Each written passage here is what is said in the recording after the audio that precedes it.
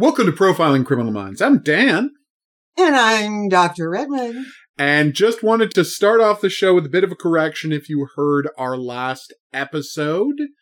You may have noticed I had a story about hearing about the Polytechnic massacre as it happened, because I read it in a newspaper that was a late edition. That was not accurate. Good. I went and I looked out when it happened. I don't know what you're saying good about.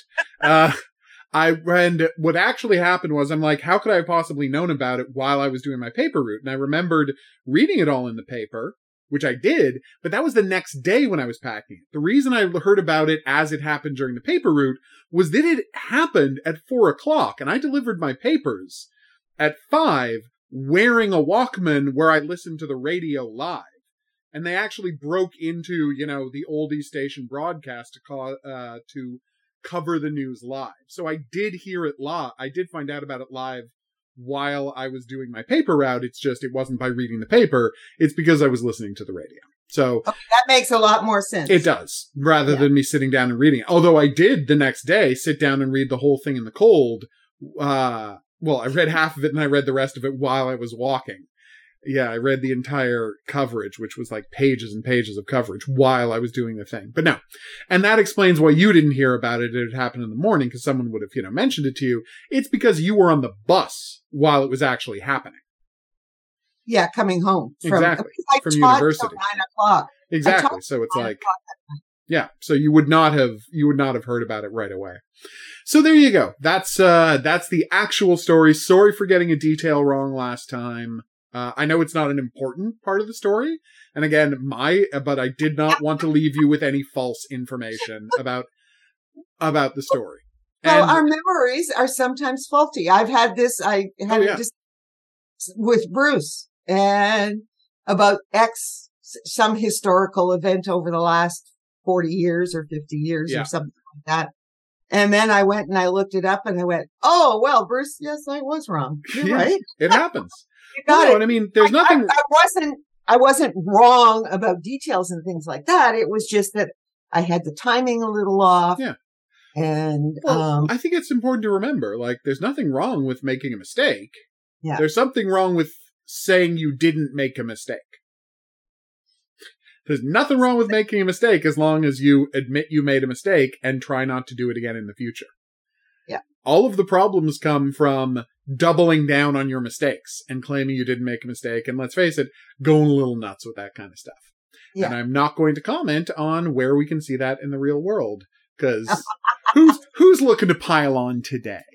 All right, now let's get to the actual thing we're here to talk about, Criminal Minds, with episode 4, Pay-Per-View, which would suggest that it is about snuff films and the videos Mastermind makes to use. That is not what the episode is about. Look, let me tell you something really funny. Yeah. Okay, I go on Disney Plus. Yeah.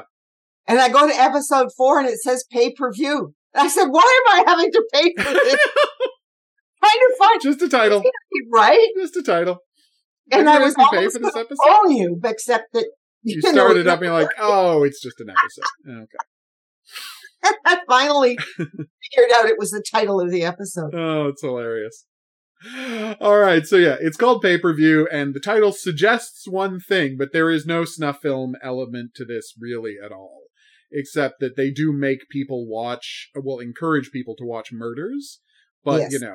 Not because of, not for profit or for their own gratification as you get in the snuff film concept.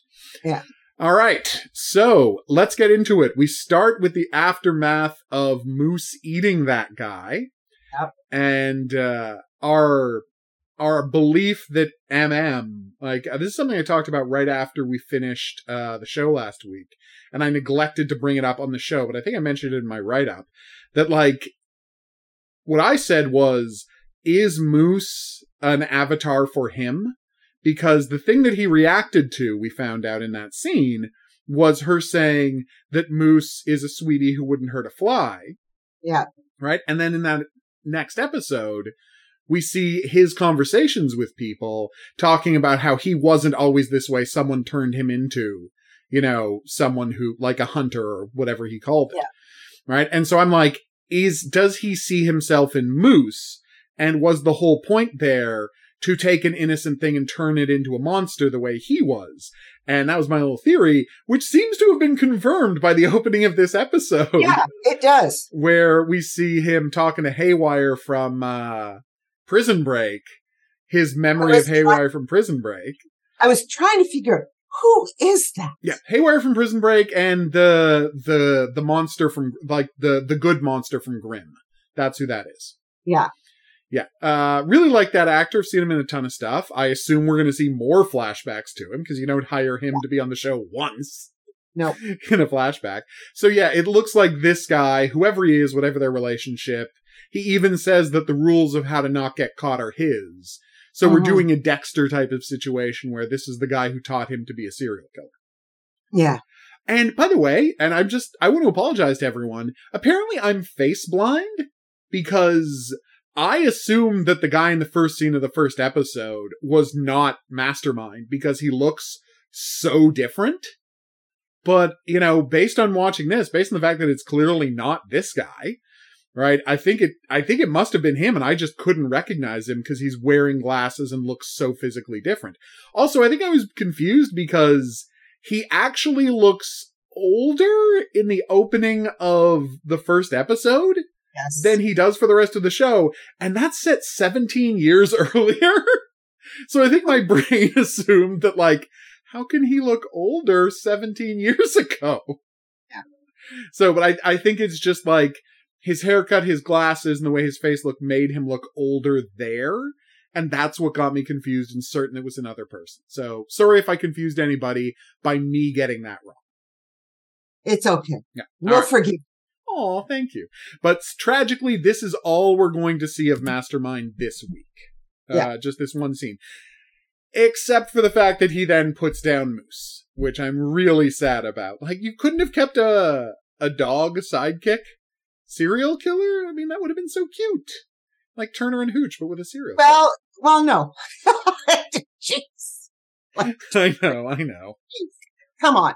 No, what happened is that he proved his point. He did. No, he proved his point to himself and he didn't need Moose anymore. I get it. So he didn't need Moose anymore. And besides, Moose was now too dangerous. Well, you say that, but that dog was not capable of acting dangerous. That dog was like even with the cage on its mouth, that dog was panting and smiling so happily. Like, they cast the happiest dog in the world. I know, it was wonderful, but yeah, he didn't need him. He didn't need him anymore. Proved his point. Yeah.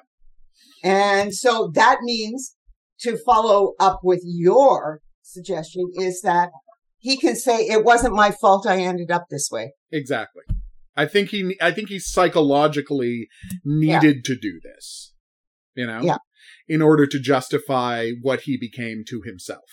Yes. And we'll see if they go deeper on what it's like him having kids and how that factors in. Because I think that's a really interesting wrinkle to all of this. Yeah. That just like the actual Israel Keyes and Dennis Rader, like people who actually had kids, and how does that affect their serial killing and their self-identity, and just like, how do you live those two completely separate lives is a really interesting take on this, and I'm kind of fascinated to see where it goes. Yeah, and if you want to take, we have discussed, particularly BT. Yeah, BTK and Dennis Rader's daughter.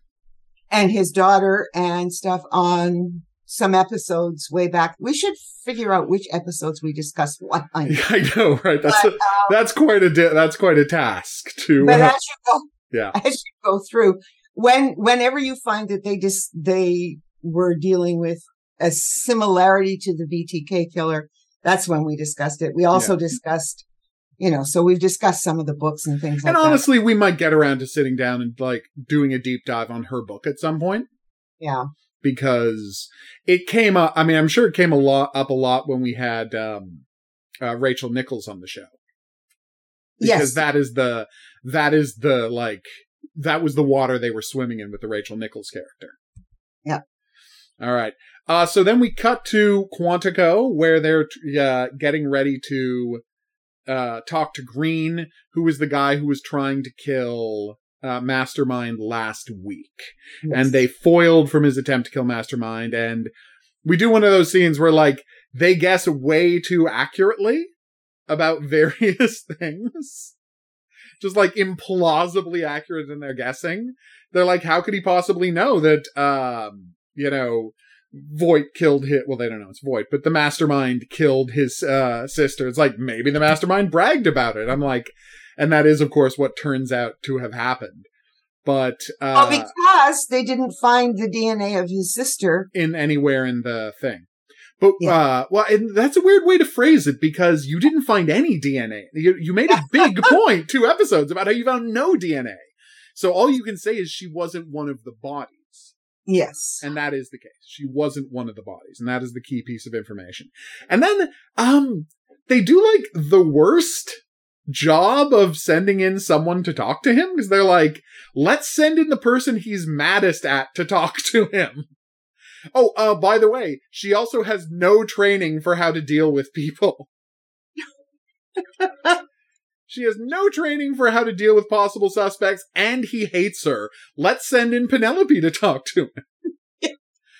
Because he blames Penelope for screwing everything up. But it's like, what bothered me is I would have understood her going in had she said the big question that I still have. What did you expect me to do with these files? Mm-hmm. You said I could have stopped it. What was I supposed to do other than go to the FBI? Yeah. But I will say that, Penelope, you don't get to say to him in a catty fashion, I work for the FBI, because you specifically did not work for the FBI when he sent you that stuff, and you were really vehement about the fact that you don't work for the FBI. Well, she does correct that later on. I know, but I think it's worth pointing that it's like, that's not a good comeback from to his statement that Well, no, but this goes to what you just said. Yeah, that she's the wrong person to send in. No. I understand why they thought it could work, but it could work. I mean, they're not, after all, we may think they're gods and goddesses, but they're not. Well, they're sometimes omniscient. You can't deny that. No, that's true. All right. But anyway, it doesn't go well. But we do learn something interesting, which is, and this is phrased in such a weird way, because they say when Tara and Emily are talking about it, they say in the most passive voice imaginable that the sister was last seen going out on a date with her then boyfriend, who's named something like Lee or something like that, right? And they don't mention until later that this is the guy who saw her. And I'm like, I feel like you should have mentioned that when you were, like, if the last report, her last reported sighting was by him and that's why he's so obsessed with it, mention it here rather than mentioning it later, because the fact that later they talk about him being there, it comes out of left field because it should have come up here when they were talking about the last time she was seen. So I found that strange, and I will admit I was confused by that. Oh, well. I'm sure not everybody was. I'm not sure about that. It's it's I'm not saying it's not a minor thing. It is a minor thing, but it's like when you're talking about his involvement, make sure you mention that. But he refuses to talk to Penelope, and Penelope leaves. Yeah. Because again, she was absolutely the wrong person to send in to do this. Yeah. Yeah. But yeah, you wonder, it's like, but I wanted her to ask, what was I supposed to do? Yeah. All right. Now we cut over to JJ and Will having another wonderful morning at home. And it's during this scene that I'm like, oh, I feel like this is going to go very badly. We're spending way too much time in these people's house. Okay. Well, and as it goes, and we'll JJ get there. Admit that, yes. That's what I thought too. I said, "Oh, we're seeing." You want to know what I wrote down? What'd you write down? This was after the second section, but yeah. I'll give it to you now. I hope they are not setting up something bad happening to Will and JJ. I know. I wrote that right. Well, that's what I thought when I'm watching this scene. Well, especially because the guy who turns up at the end is talking about life insurance. I'm like, oh no, why are you setting this up? Ugh. Yeah. Don't do this to us, but we'll talk about that later. But we didn't, I mean, you don't know it was just a fear. Yeah, no, we both, but it's notable, I think, that we both had the exact same fear. It's like, why are you spending so much time with this perfect couple? Yeah, because, I mean, they're now, trying to get their world back together, and her mother has moved closer, and she was wrong about this. I know, she's admitted she's wrong and reconciled with her mother in the aftermath of finding out what really happened to her sister. Like, they're doing good stuff with the continuity in this relationship. Yeah, and the mother has the boys, and she's going to keep the boys an extra day, which is going to give them some more time together. Alone. Like, it's all so nice. We don't know what went wrong with their relationship, but they're patching it all up. I think, it has something to do, obviously, with moving there and probably something going wrong with her job there. And let's face it, her taking it out on him. Yeah, well, yes, there's no way that isn't what happened. Yeah. We know he's not the one screwing up. He's the perfect husband. He really is. And by the way, here's my question to you. Okay. How shall I put this? Is it weird, like, because I feel like Walmart must have paid for the product placement. Right? Because I didn't even know Walmart had insurance. And, Walmart has a bank now, which, by the way, ick. Like, I didn't hate Walmart enough as a company. Now they're a bank too? Jesus. Well, it's because of the credit card, and then they expanded to other financial services. And once you're selling credit cards, of course, you're going to sell life insurance. I get it. But it's just, I have a problem with the financial industry. Let's just say it is. You're beginning to wonder, right? Because we've had 2 Walmarts and a Costco. No, 100%. This is a paid statement about Walmart Financial. There's no way Walmart didn't pay them money to say that the life insurance was from Walmart Financial. But that raises the question, did Walmart also pay to have it be that their parking lot is where a serial killer swapped cars? Twice? And then Costco got mentioned as well. Like, it's a little strange. The kind of product placement we're getting on this show is all I'm saying. Yeah, because we're not getting a lot of it. But yeah, I mean, I have to admit, I said exactly the same thing. Okay, good. Walmart insurance? Walmart insurance? No, can't get that in Canada, I don't think. I hope not. I have to check that out. I really hope not, but that's another conversation. I'm going to tell you a funny story about why this was especially funny to me on the show. When I was watching the show, but the obviousness of this product placement, there is a connection to it that I found very funny that we're going to talk about later. But right now, let's just move on to, we get a scene in the office where Joe slept in his office, which, as they say, well, it's a step up from the crappy hotel he was in. Well, it wasn't a crappy hotel. It was nice enough, but it was very impersonal. At least he's trying to be close to his surrogate family, Yes. He is I wouldn't call sleeping in the office a cry for help, or I'm not going to be that dramatic, but it is him trying to feel close to people that he needs in his life. And he's admitting he needs help by sleeping in the office, whether he's ready to say that or not. What you call it is a step forward to moving back into his house. Exactly. It is an intermediary. Either way. Yeah, either way, either moving back into his house or selling his house. Mm-hmm. And neither one of those options is anything. I mean, his house is empty, sitting empty.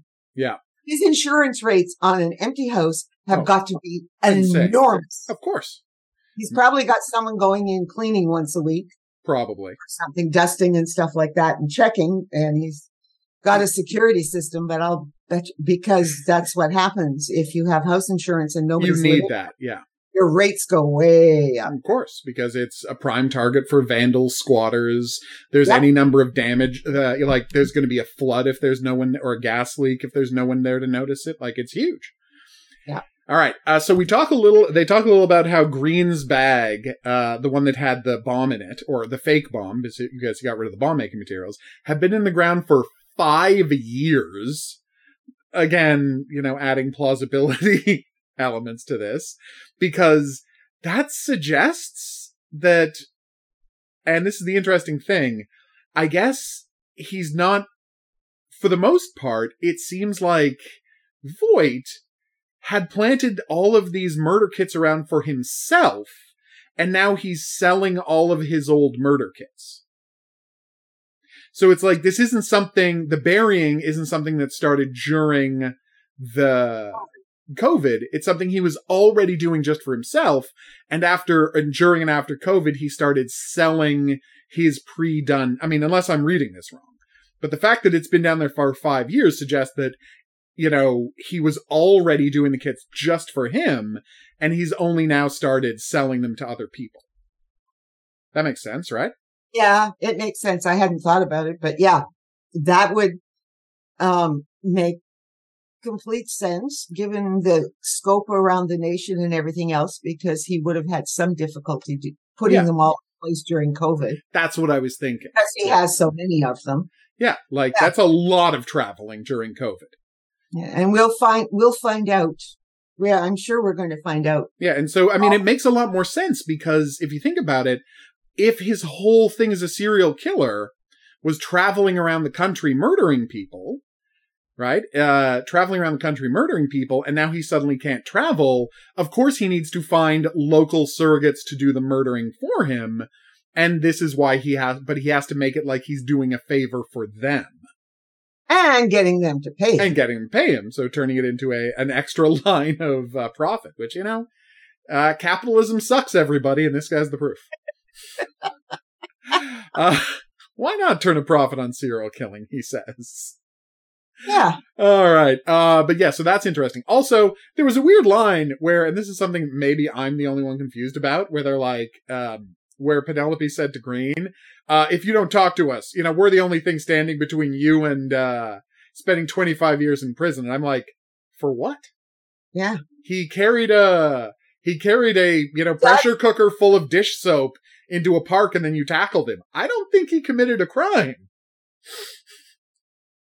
Like, you said he's a terrorist, but he didn't have a bomb, and you don't have any communications proving that he's a terrorist, so I'm not even sure how it's legal for you guys to hold him right now. Yeah. But, that's something the show might just not understand. All right. So, it's a very interesting setup, though. All right. So after this, we finally get, and they do discuss the possibility that the unsub, knew that Green was his mole and was there to kill him. Yeah. But of course, they have no reason to believe that he was there to kill him because Green isn't talking, So that kind of came out of the blue, and I'm going, what? We know that this is the case. Yeah, because we saw it happen. We saw him get on the plane. We saw him there. Right? Yeah, and we also saw him saying, well, there was one thing he had to do. He had to confirm. Yeah. Because he knew he had this mole and he had to get rid of the mole before he did anything else. Exactly. And so we all assumed he was going to murder Green and that was Green's trap. But they don't know that yet. We know that. And and I think this might be this situation where they're kind of forgetting what the characters know. Which characters have which information, because it's a very odd thing for them to say, we scrubbed the video around the park and we didn't find any persons of interest. And I'm like, what the hell are you talking about? You don't know what anybody looks like. You don't know what you're looking for. You might have the killer on camera and you would have no way of knowing it. Because he looks like everybody else. Exactly. And so it's not going to look like he's weird and carrying a gun. Yes, of course. Yeah, so it's just a weird thing for them to have said, that they scrubbed the video looking for persons of interest, didn't find anyone. I'm like, yeah, but what were you looking for? Because you have no idea. You have zero. It's definitely a white guy because it's a serial killer and, let's go to the math might here. Be around 40. Probably. Well, no, but I mean, they know 35. He's been doing this for, probably around 40 because they know he's been doing this for a while. Yeah. Because of how old the earliest, because he kept, dates and times in the container, right? So they would have to know about that. So the question is, so the question becomes, other than 40-year-old white guy, there were definitely some 40-year-old white guys in the park, but I don't know what they would be basing person of interest on. Yeah. All right. So then we cut to Miami, Florida, where a couple is checking into their nice hotel.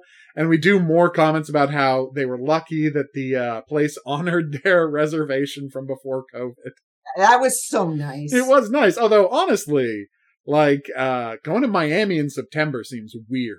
I mean, but that's just me. I'm Canadian. I find the idea of going to Miami anywhere near the summer to be like a nightmare.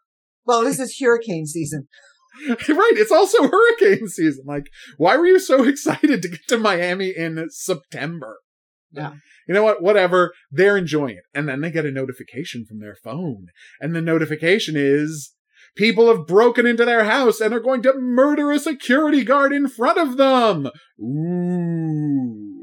Do.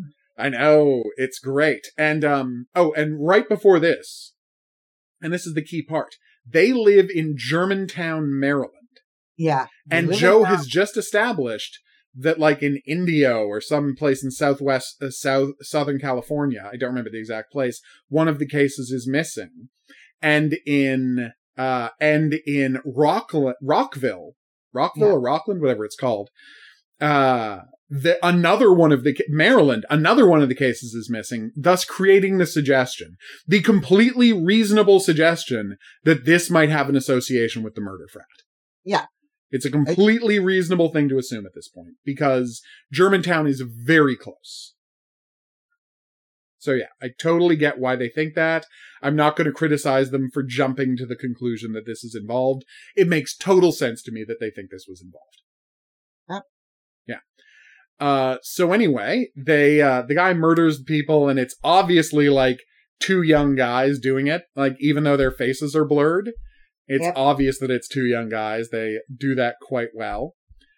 Then it's back to Quantico, where finally Penelope is looking into Green's backstory. We find out that Green raised his nephew. His sister's kid after she died. Yeah. Well, I say died after she disappeared. Yeah. He raised the kid, and the kid has just graduated from high school, so we get a bunch of updates, right? And now, and this is why I was so confused. Now he says she was the last person to see her. He was the last person to see the sister alive, and I'm like, yeah, that really could have come up in the last scene. Like, it's weird to mention it now. But the important part is, this is her and Luke's plot for this week. They're going to do a cognitive interview with Green to try and get him to remember any details about the night she disappeared. Yeah. Okay. So yeah. And your thoughts on the believability of cognitive interviews? Do you find they work?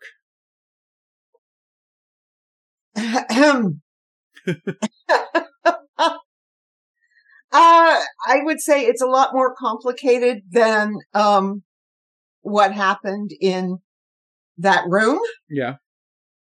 I think it's a lot more difficult, and I think it would be extremely difficult with Green. However, I will give them this one because the reason I say it's a lot more difficult with Green is that even though he's agreed to do it, his whole brain is very reluctant to go there. And we do see why. I mean, when they do it, I will give it to them because the time it would take is not going to be allowed. So in real life, we'd have to imagine this is a couple of weeks worth of sessions to get him there. It could easily be like he would get bits and maybe, and then he would resist, and he would get bits and resist. It's, it's hard. It's akin to hypnosis. Right. These cognitive interviews. You have to shut off part of the brain, and you have to be willing to shut off the part of the brain. And a lot of people, and the brain can resist. The brain has a mind of its own, so to speak. Yeah. And it can resist going to the places you need to go. But given the time constraints of, say, 50 minutes, 52 minutes or whatever, you have to streamline a bunch of stuff. I think we've talked, their cognitive interviews always work, right? They always work. You would think that this works every single time, and why doesn't everybody use it to get their memories back? Well, it doesn't always work, and it's not always that easy, but, And and it's not that far off from the hypnosis where you can wind up implanting false memories in people. Well, it's probably a little bit further away, but yes, and even hypnosis.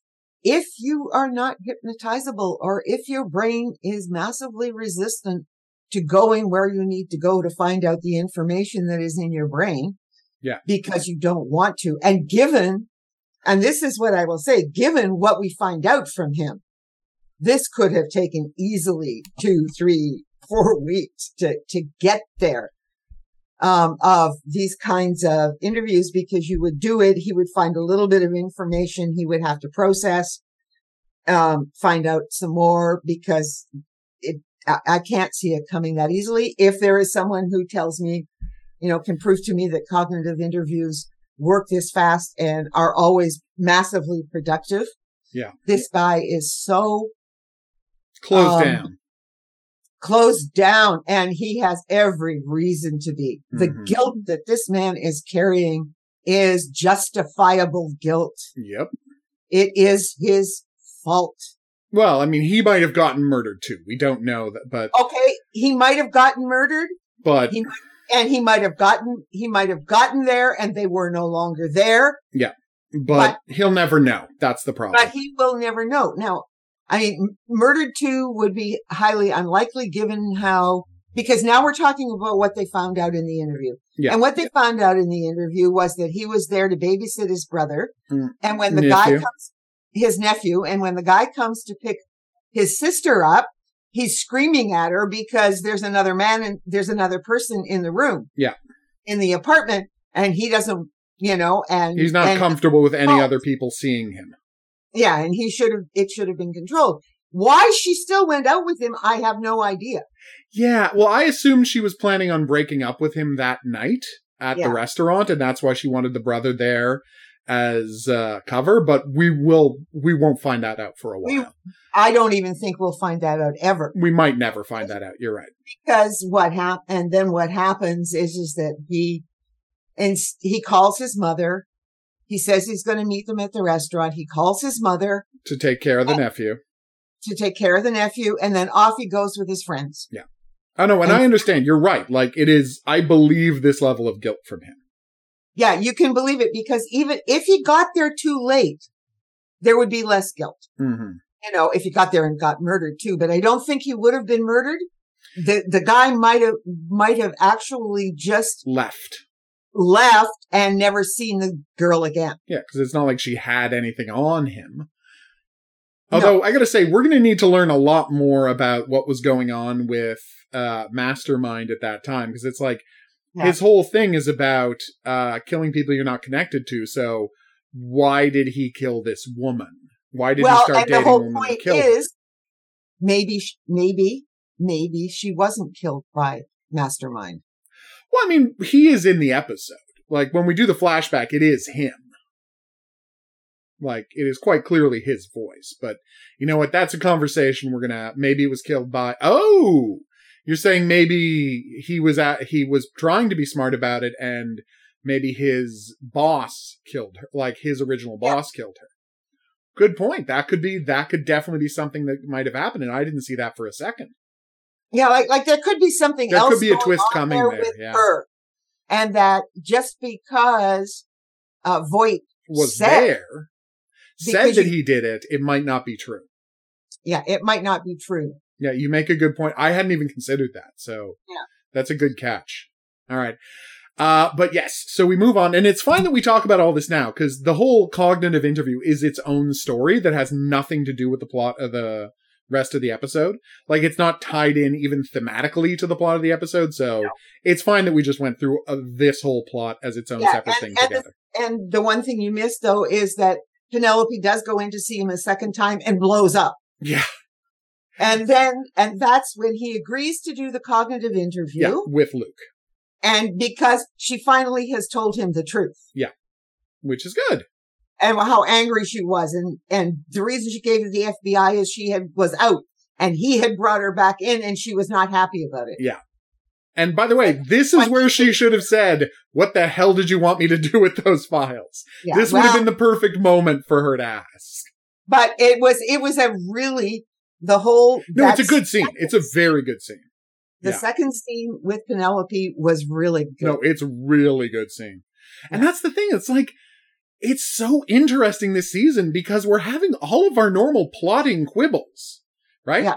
Quibbles about the plotting, and they're making a ton of the same mistakes, but all of the character stuff is so good and so dead on, and all of the emotional stuff is so true that I'm having a much easier time overlooking the plotting stuff. Oh yeah, and the plotting stuff is minor. We'll get to my point 3 here in a bit, a little bit, right? Totally. I think that there is, and then that will get to what we're going to discuss at the end of this episode. We'll get there, yeah. But it is, I found this a solid episode again. You know, yes, there are little quibbles, but it's not like. There's little quibbles. There's one very big quibble that we'll talk, that I have. We'll get to, yes. But you might have the same one. We'll see. We'll see. But yeah, but like the way they manage, right, to get, the way they manage to get him to be, it's totally believable that her blowing up at him would get him to say yes. Like the way they write that, like, it's just, it's perfect. You're absolutely right. Look, the writing so far. All the character stuff. Yeah. Like the writing so far has been such a step up. I know. Like the character stuff is so good this year. Yeah. But then we cut immediately, by the way, and then they cut to a scene that has nothing to do with the plot or anything, of just like Will calling JJ to check how her day is going. And this is like you when I noticed, oh, definitely something's going bad. There's no reason to show this unless something's about to go bad. Like, God damn it. You know, that was, and this was the point, right? And I'm just going, oh, is one of them going to get caught by the serial killer? You know, is he going to go off his plan? And is one of them's going to get caught or something like that? Like, like that's, I didn't know where they were going. Or the kids. Or the kids, but the kids are at the park, but of course Voight is not yet. He has no idea about the team. Like he has no connection with them whatsoever. But it's like, oof. But you see, I was thinking maybe in the second part, right? Yeah, right? All right. So here's where things get slightly baffling. We then see the killers drop by a house and set up for their plan to do the next murder of security guards. Yeah. Right? And when the guy has broken in, he has set up the modem to hijack the security system. And he's going in to look around. And when he's looking around, he finds a note that said they had to cancel their flight for some reason. And they weren't going to be there. And they weren't going to be going on vacation. And the one brother's like, oh, this screws up our plan. And the other brother's like, no, this makes the plan better. And I'm like, more interesting. Yeah, this is okay. What are you doing with that? And spoiler alert, we never find out because those characters never turn up in the episode.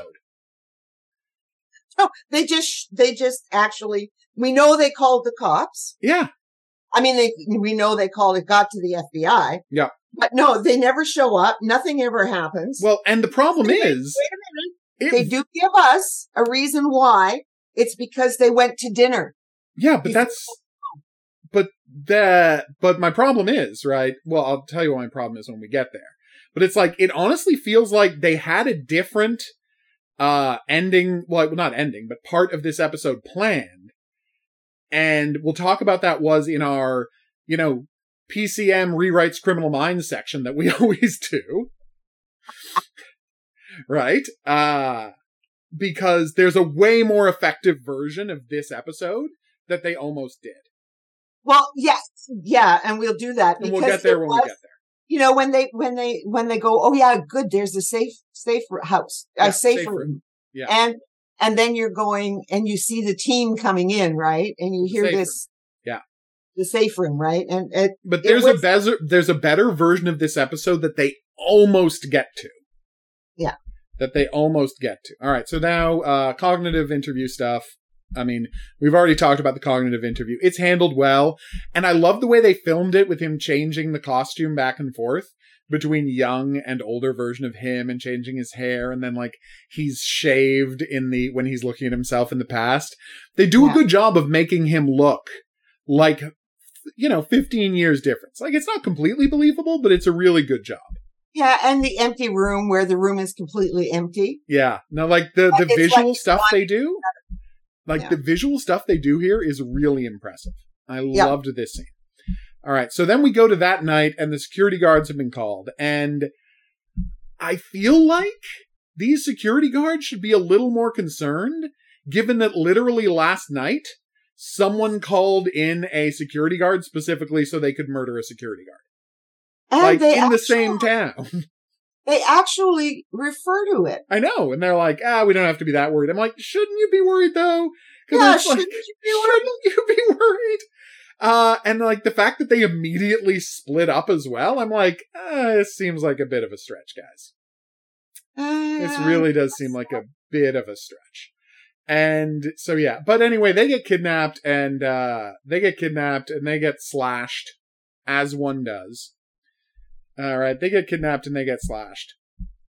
All right. And this is where it gets a little weird, right? Because we have to call and they bust in and they hear some noise from the panic room. They open the panic room and the guys have moved the body into the panic room. Right? Yeah, both bodies. Yeah, both the bodies of the two guards in the panic room. And so then we get the profiling scene and we're ready to deliver the profile scene.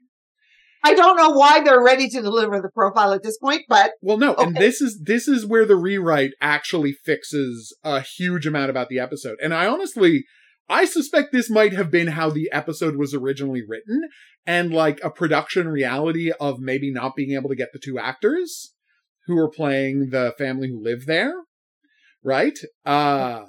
Is key because they out of nowhere. The thing that lets them get to who the killer is they completely out of the blue say everything about this is a performance. They must be recreating something that happened to them as children. I'm like, what? They're going, okay, but here's what I wrote. Delivering the profile. Obviously something that the fans love and therefore they've got to recreate it every episode now. That's the only reason to do this scene. I know. To do this scene is for the fans. Oh, totally. I agree with you 100%. It was like, what? Say what? But so the thing that bothers me so much about this scene, right, is so they announce, we know 100% this is something that happened to them as children. I'm like, I would not say every. 80% of the serial killers you chase have an incredibly rigid MO of the way they commit their crimes. That is like inherent to being a serial killer. And only a tiny fraction of them are recreating a specific thing that happened to them as children. So there is no way you can say this must be what's going on. But there is a way they could get there. And I'll tell you what that way is. Okay, you're going to tell, because may I make my... No, make your thing. I will just make my complaint because they are not recreating what happened to them as a child. No, but they, when you get to find out what is really going on, it bears almost no resemblance. But all right. So here's what I suspect the script originally was, and production problems kept them from doing it. Rewrite. I think what happened was that in the original version of this episode, again, maybe this is just me projecting, you tell me. What happened was the people came home from dinner or the airport or whatever, and they found the two killers in there and threatened them, right?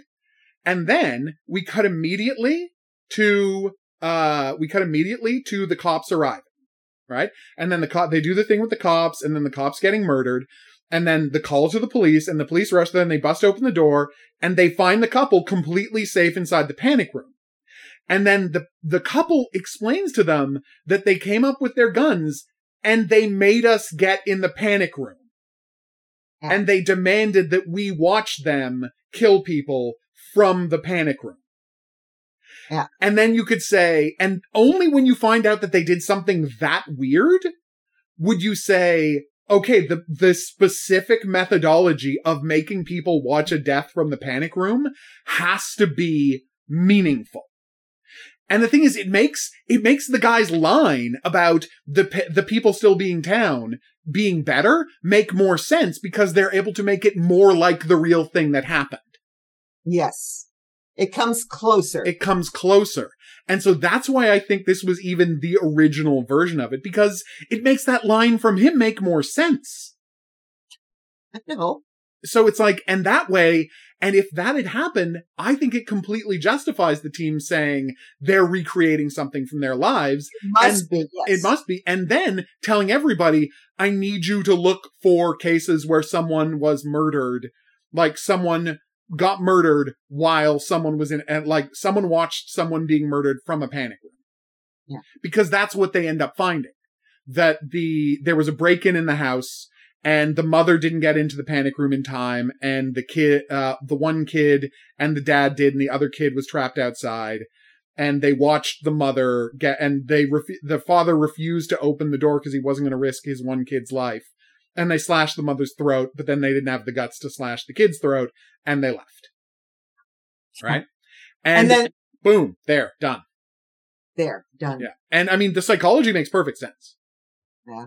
And how these are all dry runs for going after the dad. Like, it makes perfect sense, but how much better would it be had we had that extra couple there and we actually recreated what had happened to them?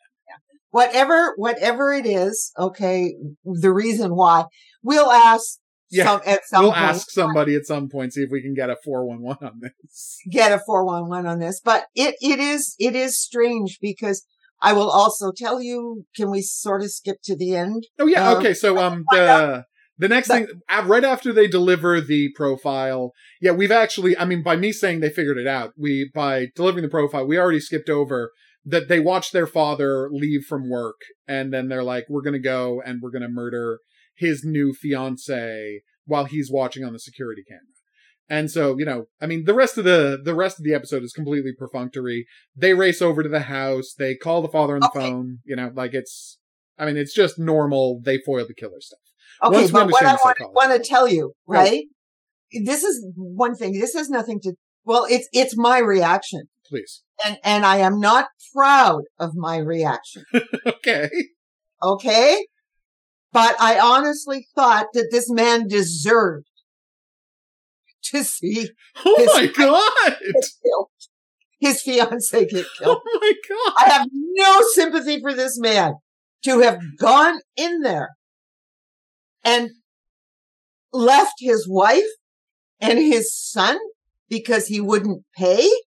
Well, it's not that he wouldn't. I don't know that he wouldn't pay. Or there is that implication. Well, no, because you're right. The implication is they were demanding money from inside there, but the fact is, very few people have money inside their panic rooms. So it's like, what was he going to do? Open the door, say there's no money in here, and hope these guys didn't kill him and his wife and the one child he was protecting inside the panic room? Well, I'm sorry, but I have no sympathy for that man. None whatsoever. He left his wife and his son. What did he do? Grab his favorite son? No, he just grabbed the one who was closest to the panic room. I'm sure they each grabbed one kid and they grabbed to the panic room, and the wife and the other son got intercepted. I mean, I'm filling this in. We don't know what actually happened. You could be right. You could be right. Did he close the door so they couldn't get in? Yes, that's it. Well, no, he closed the door so the killers couldn't get in. Yeah, but what about the wife and the other? Well, I mean, if there's a killer between you and your wife is at the end of the hallway, you're at the other end of the hallway at the panic room, and there's a killer between you, what do? Leave the panic room open and hope you can get past, she can get past the killer? Like, you have a panic room to use the panic room.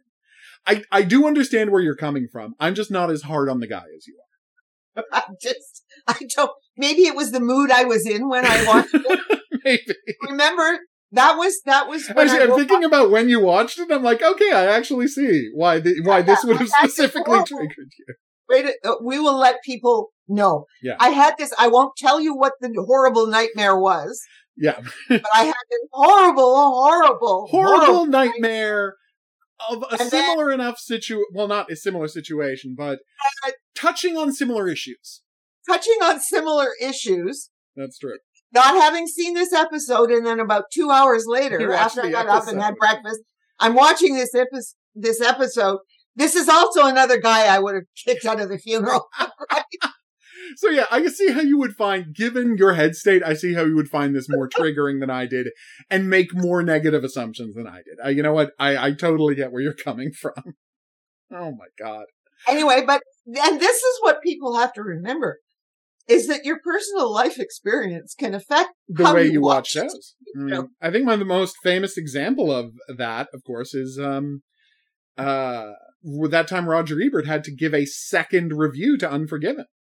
Yeah. Because he saw it the week before, like 3 days before he was getting married, and he was distracted. It was the night before he was getting married, and he was distracted, and he did not pay attention to the subtleties of that movie the way he should have, and literally he gave it this nasty review, and everyone went to him and was like, "Are you crazy? Did you watch this movie?" And so he went and he watched it again. And he's like, "Oh yeah, that was me. I got it wrong." I got it wrong. Yeah. Yeah.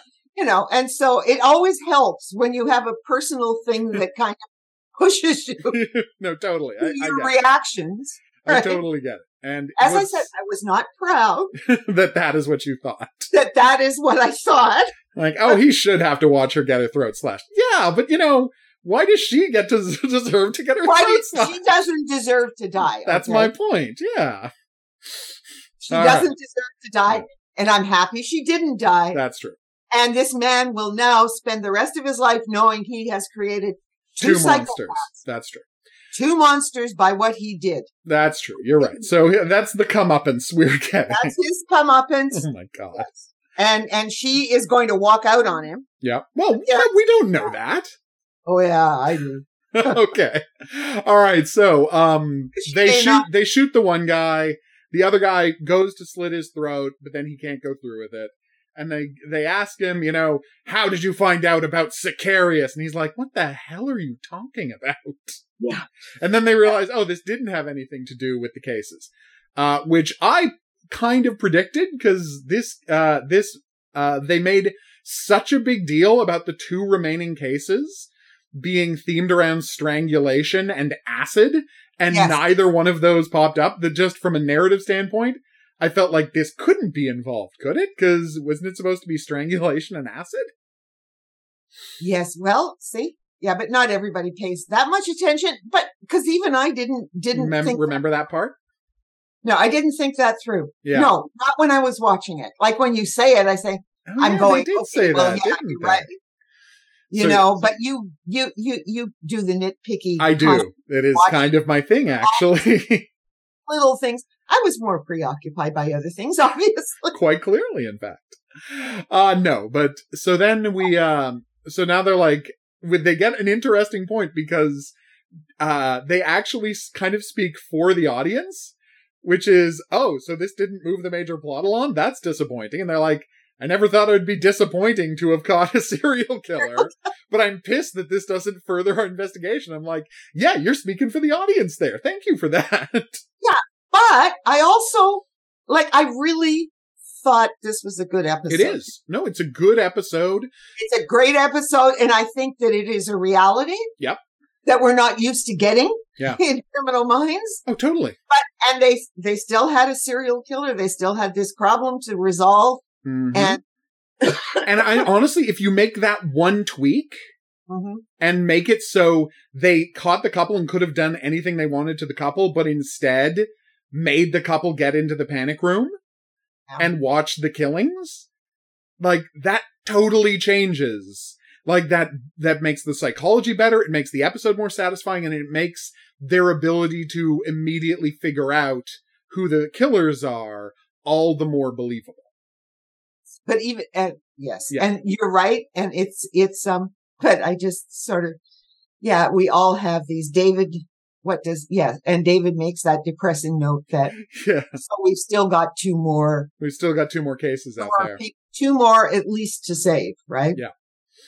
Which I assume. Because that's a callback to, of course, his discussion earlier on that he's scared that they aren't going to find, right, this serial killer before other people get killed, because they know these kill boxes are out there, and there may be even more of them. We know there are more of them because we saw him burying new ones. Yes, he's making new ones and not doing well. He'll have to find a different transponder. Yeah, I mean, no, they only had the existing code. All he needs is new codes. That's not a problem. Yeah. So, anyway, and then we get to the denouement of this episode. And again, what I always say is that people I always talk about how Josh Stewart is my favorite actor because I've never caught him acting. Yeah. You can never tell. You just completely believe everything he is going through every time he's on screen. Yep. And this might be his best performance in the history of the show. If anything, well, I will tell you, because the two of them did, back fork together. Yeah. To lay the groundwork for this. Yeah, that's what I thought almost at the beginning, is that back fork probably plays a role and has made this, for the two of them, has made their interaction a lot better. A lot deeper. Yeah, a lot deeper than it was before. Yeah, because they see how rich the two of them playing off each other can create drama. Yeah. And it did in back fork. And it does here, because... Oh my God. Anyway, the point is, Will's got cancer. Yeah, in all likelihood. I did go and look up what those different tests were. Just because that's how much we care. That's how much we care. And of course, this indicates that there is some cellular destruction going on, and all the other tests are to find out where. Right. In his body. They're going to be hopefully zero in. I am going to hope that they zero in and it's not metastasized and it's in stage 1 or stage 2. And they're able to deal with it. Yeah. But that his performance was. Oh my God. Trying to tell her, she comes in and he says, well, do you want a drink? And she says, no, she's fine. Wow. Yeah. Have we moved? Right? Way beyond 15 seasons of drinking. Yep. And then she knows something's wrong. And as he says, well, I had to go and do some blood work because of this insurance thing. I'm glad it came. That's how they set it up. Okay. Mm-hmm. So probably he's got cancer. And this would be the second character who's got cancer. Although one of them, we're assuming Crystal died of cancer, but we don't know. Oh, I did find out. Yeah. It was, they call it sort of COVID related because she couldn't have some tests and stuff like that. So by the time she did manage to get tests for cancer and things like that and get into the hospital, it was too late. How did you find this out? I read it somewhere. Oh, okay. Because that's not in the episode. Oh, no. That's some backstory stuff. Okay. That's some backstory stuff. That they talked about in an interview or whatever. Erica Messer who said that one. Okay. I found out another little piece of backstory that I'll tell you too. Okay. But anyway, so very interested and again, just an incredible performance out of the two of them in this scene. Yep. And that last moment where she's holding on to him and you're like, oh my God, what the hell are they going to do now? Because their entire relationship is her falling apart and him, holding everything together. That's their whole relationship. What the hell is going to happen if he gets sick? Yeah. Wow. And, it is, and then it's fade out. Yeah. It was just a perfect way to fade out the episode. Yeah. I am not happy. I did not cry because I will not believe that they are going to let Josh Stewart. I mean, they're not going to let Will LaFontaine die. LaMontagne die. No, and I mean, we're not crying until it happens. Okay. If it happens, I will be crying tears of anger. No, tears of fury. Fury. But we're going to defer until it actually happens. If that happens. Yeah. We are not the only ones that feel like this. So, but yeah, they managed to do just a really, really good episode. Yes. That has nothing to do with the overall plot. And the Will and JJ stuff was good, and the cognitive interview stuff was good. And as I said, it wouldn't have even been a hard fix to fix the one big problem with the main plot of the episode. And it would have required, I might be right that was their original plan. And they just couldn't get the two actors. You know what? COVID's a real issue. It's possible that they weren't able to get the two actors. Last minute, something happened. And they had to change their plans. It could be budget. It could be COVID. Who the hell knows? It might even be a thing where we didn't have to fix this episode because that was the intent and we were just watching them scramble against production realities. It's not like that hasn't happened in other... Oh, it happens all over. ...shows, 100%. So yeah, I'm not at all blaming them for this in any way, shape, or form. This is something that might have been out of their control. All right. I agree. It's a solid episode. It's a really solid episode. We've had 4 episodes now. Number 3 is the iffiest. Yeah. This one is really solid. Just really. And the thing is, number 3, the iffiest, even had some really good stuff in it. Oh, yeah. Yeah. I'm not even... iffiest episode still had a ton of really good stuff in it. So... it's safe to say that this, how bad would they have to botch the back 5 for this to not be the best season of Criminal Minds? Yeah. Yeah, because every season of Criminal Minds has always had hugely hit and miss. Yeah, exactly. But this one, a lot more hit than miss so far, and we're halfway done the season. Yeah, and we can't even call episode 3 a miss, because we had somehow or another to know more about the man who is masterminding all of this. Exactly. And this, I think they did a reasonable job. I'm not happy about Moose. No. I'm not. But they did a really great job of letting us into this guy's head. Yeah. That's why it's such an impressive episode. Yeah. So it is right now. And after I saw this one, I just went tight. This was a tight episode. Absolutely. There was only one little thing. Everything with David Rossi. We haven't talked about everything that went on, like with Rossi and with Prentice and stuff like that. But no, those are minor details. It doesn't matter because we've discussed what was important. Yeah.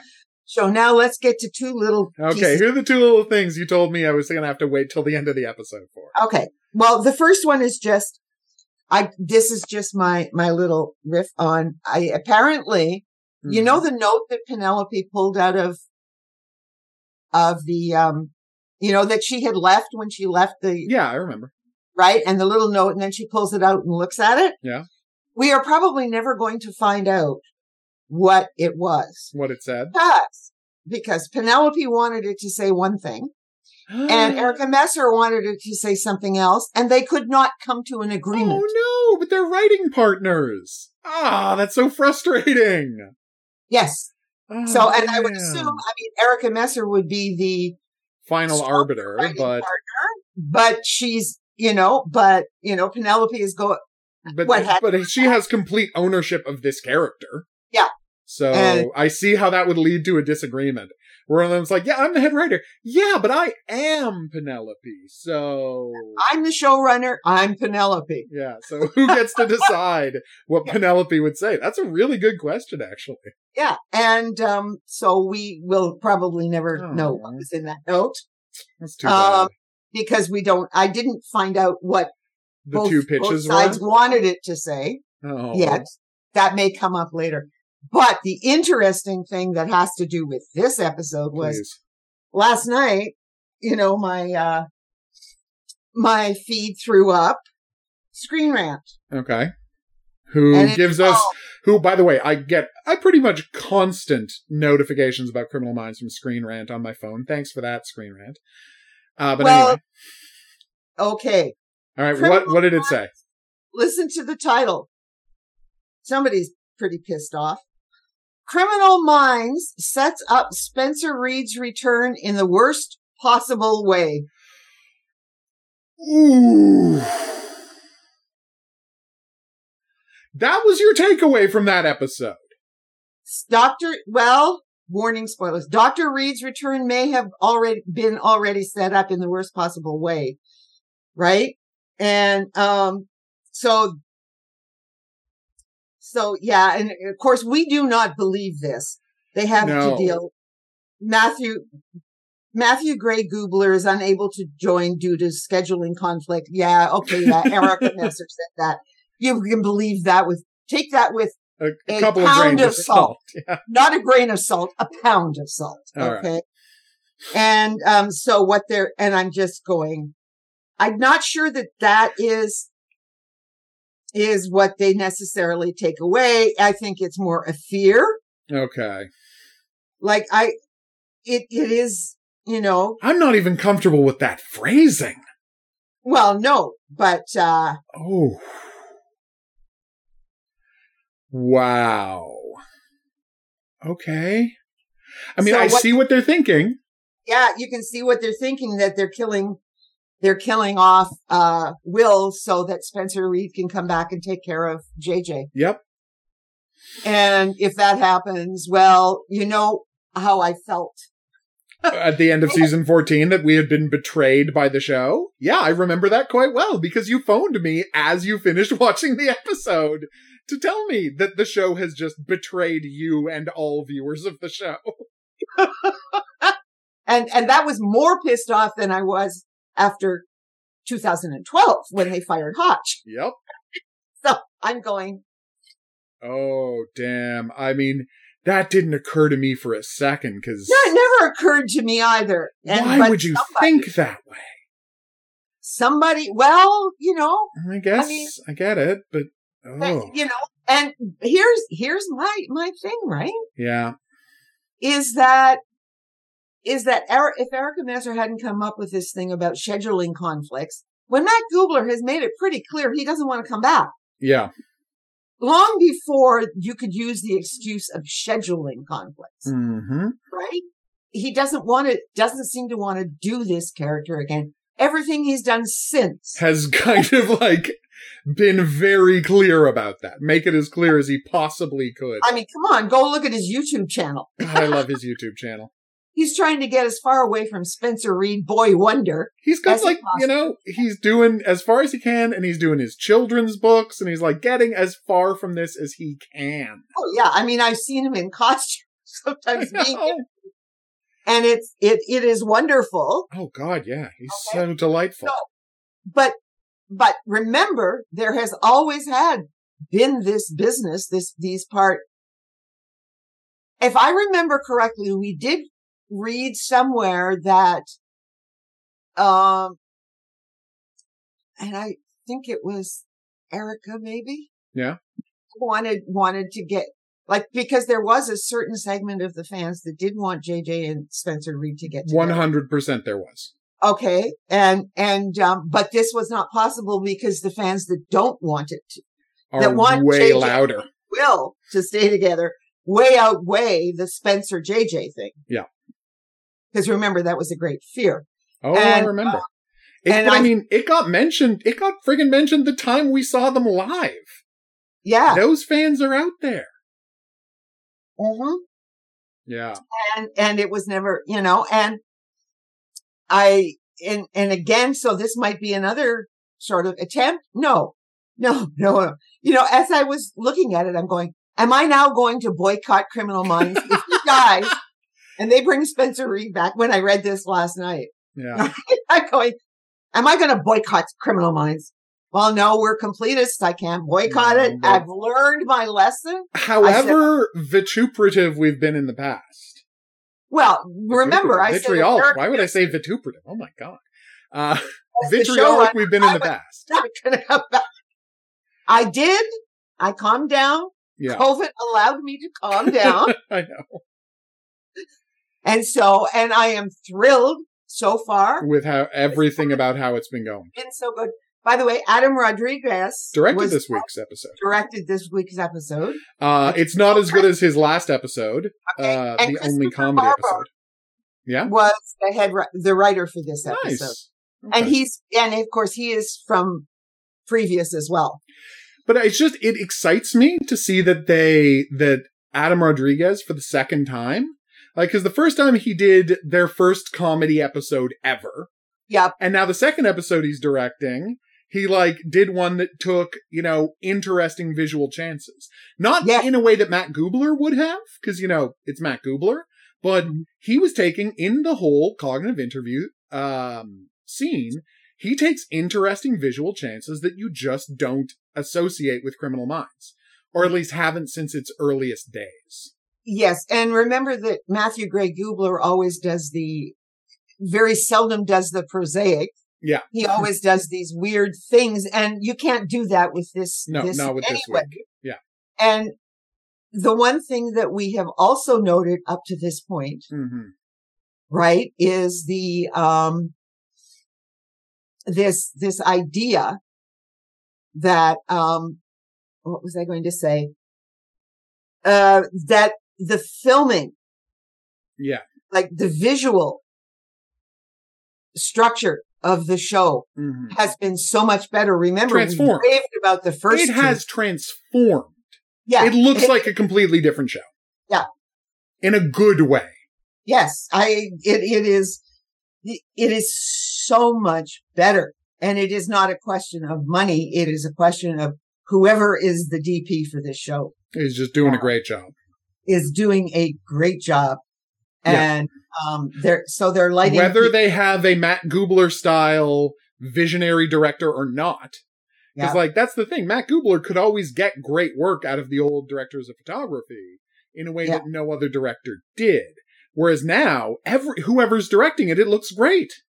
Yeah. And and it may be that the set is a lot less contentious. Yeah, maybe. We've never heard all the stories, and you can listen to our earlier podcasts where we have kind of gone, into, it just might be, or X, Y, or Z. We never have any information, but we have our theories. We have our theories about some of the things that have gone wrong with the show. Some of them have been proven right. Some of them have. There will never be any proof for. One way or the other, yeah. But I don't think that it was a happy set.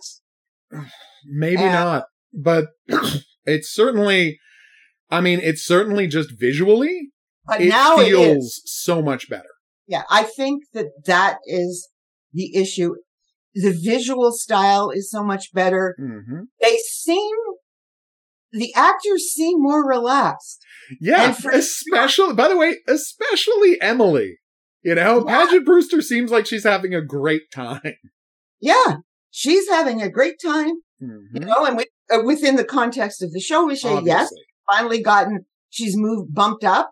Mm-hmm. And even here, she's only overseeing the BA, making sure that David Rossi doesn't step out of line, sort of, but she's talking to him, and, it is good.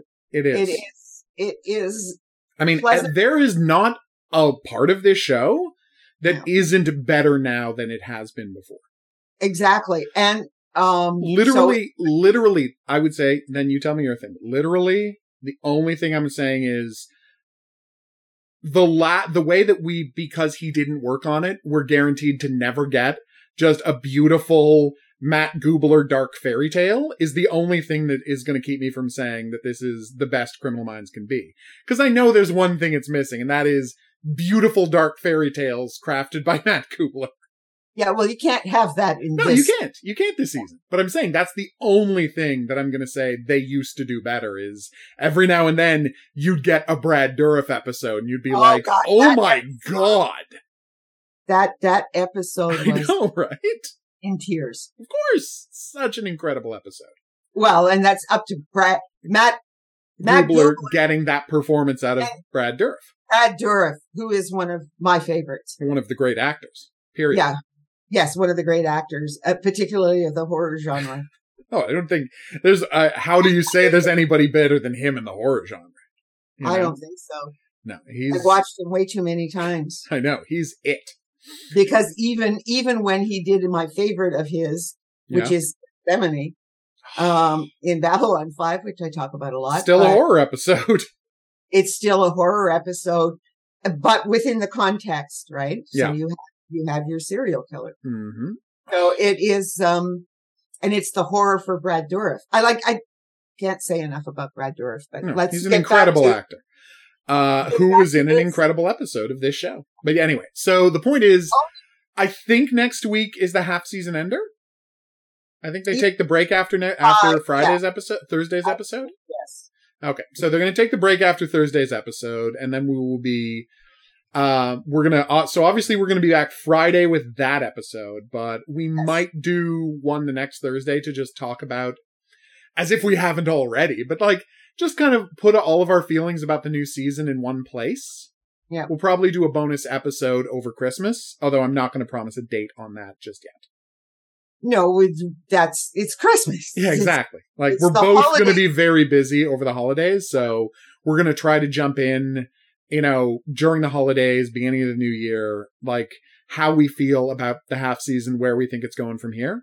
But of course, we can't make those predictions until we see the cliffhanger they're going to put on us on Thursday. Yes, it better not be the death of Will. They wouldn't. It's next week. He's not dying in 1 week. God, no, that would be insane. Although if they try to pull some crap where he's got cancer and then he has to sacrifice himself to save their lives, I'm going to be real pissed. Yeah, we can come up with a whole bunch of scenarios that are going to piss us off. So let's wait till Friday. Yeah, we're not gonna start judging the show before they've pissed us off.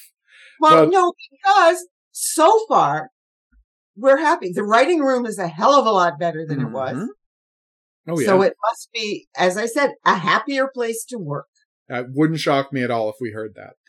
But yeah, loving it, loving it, loving it.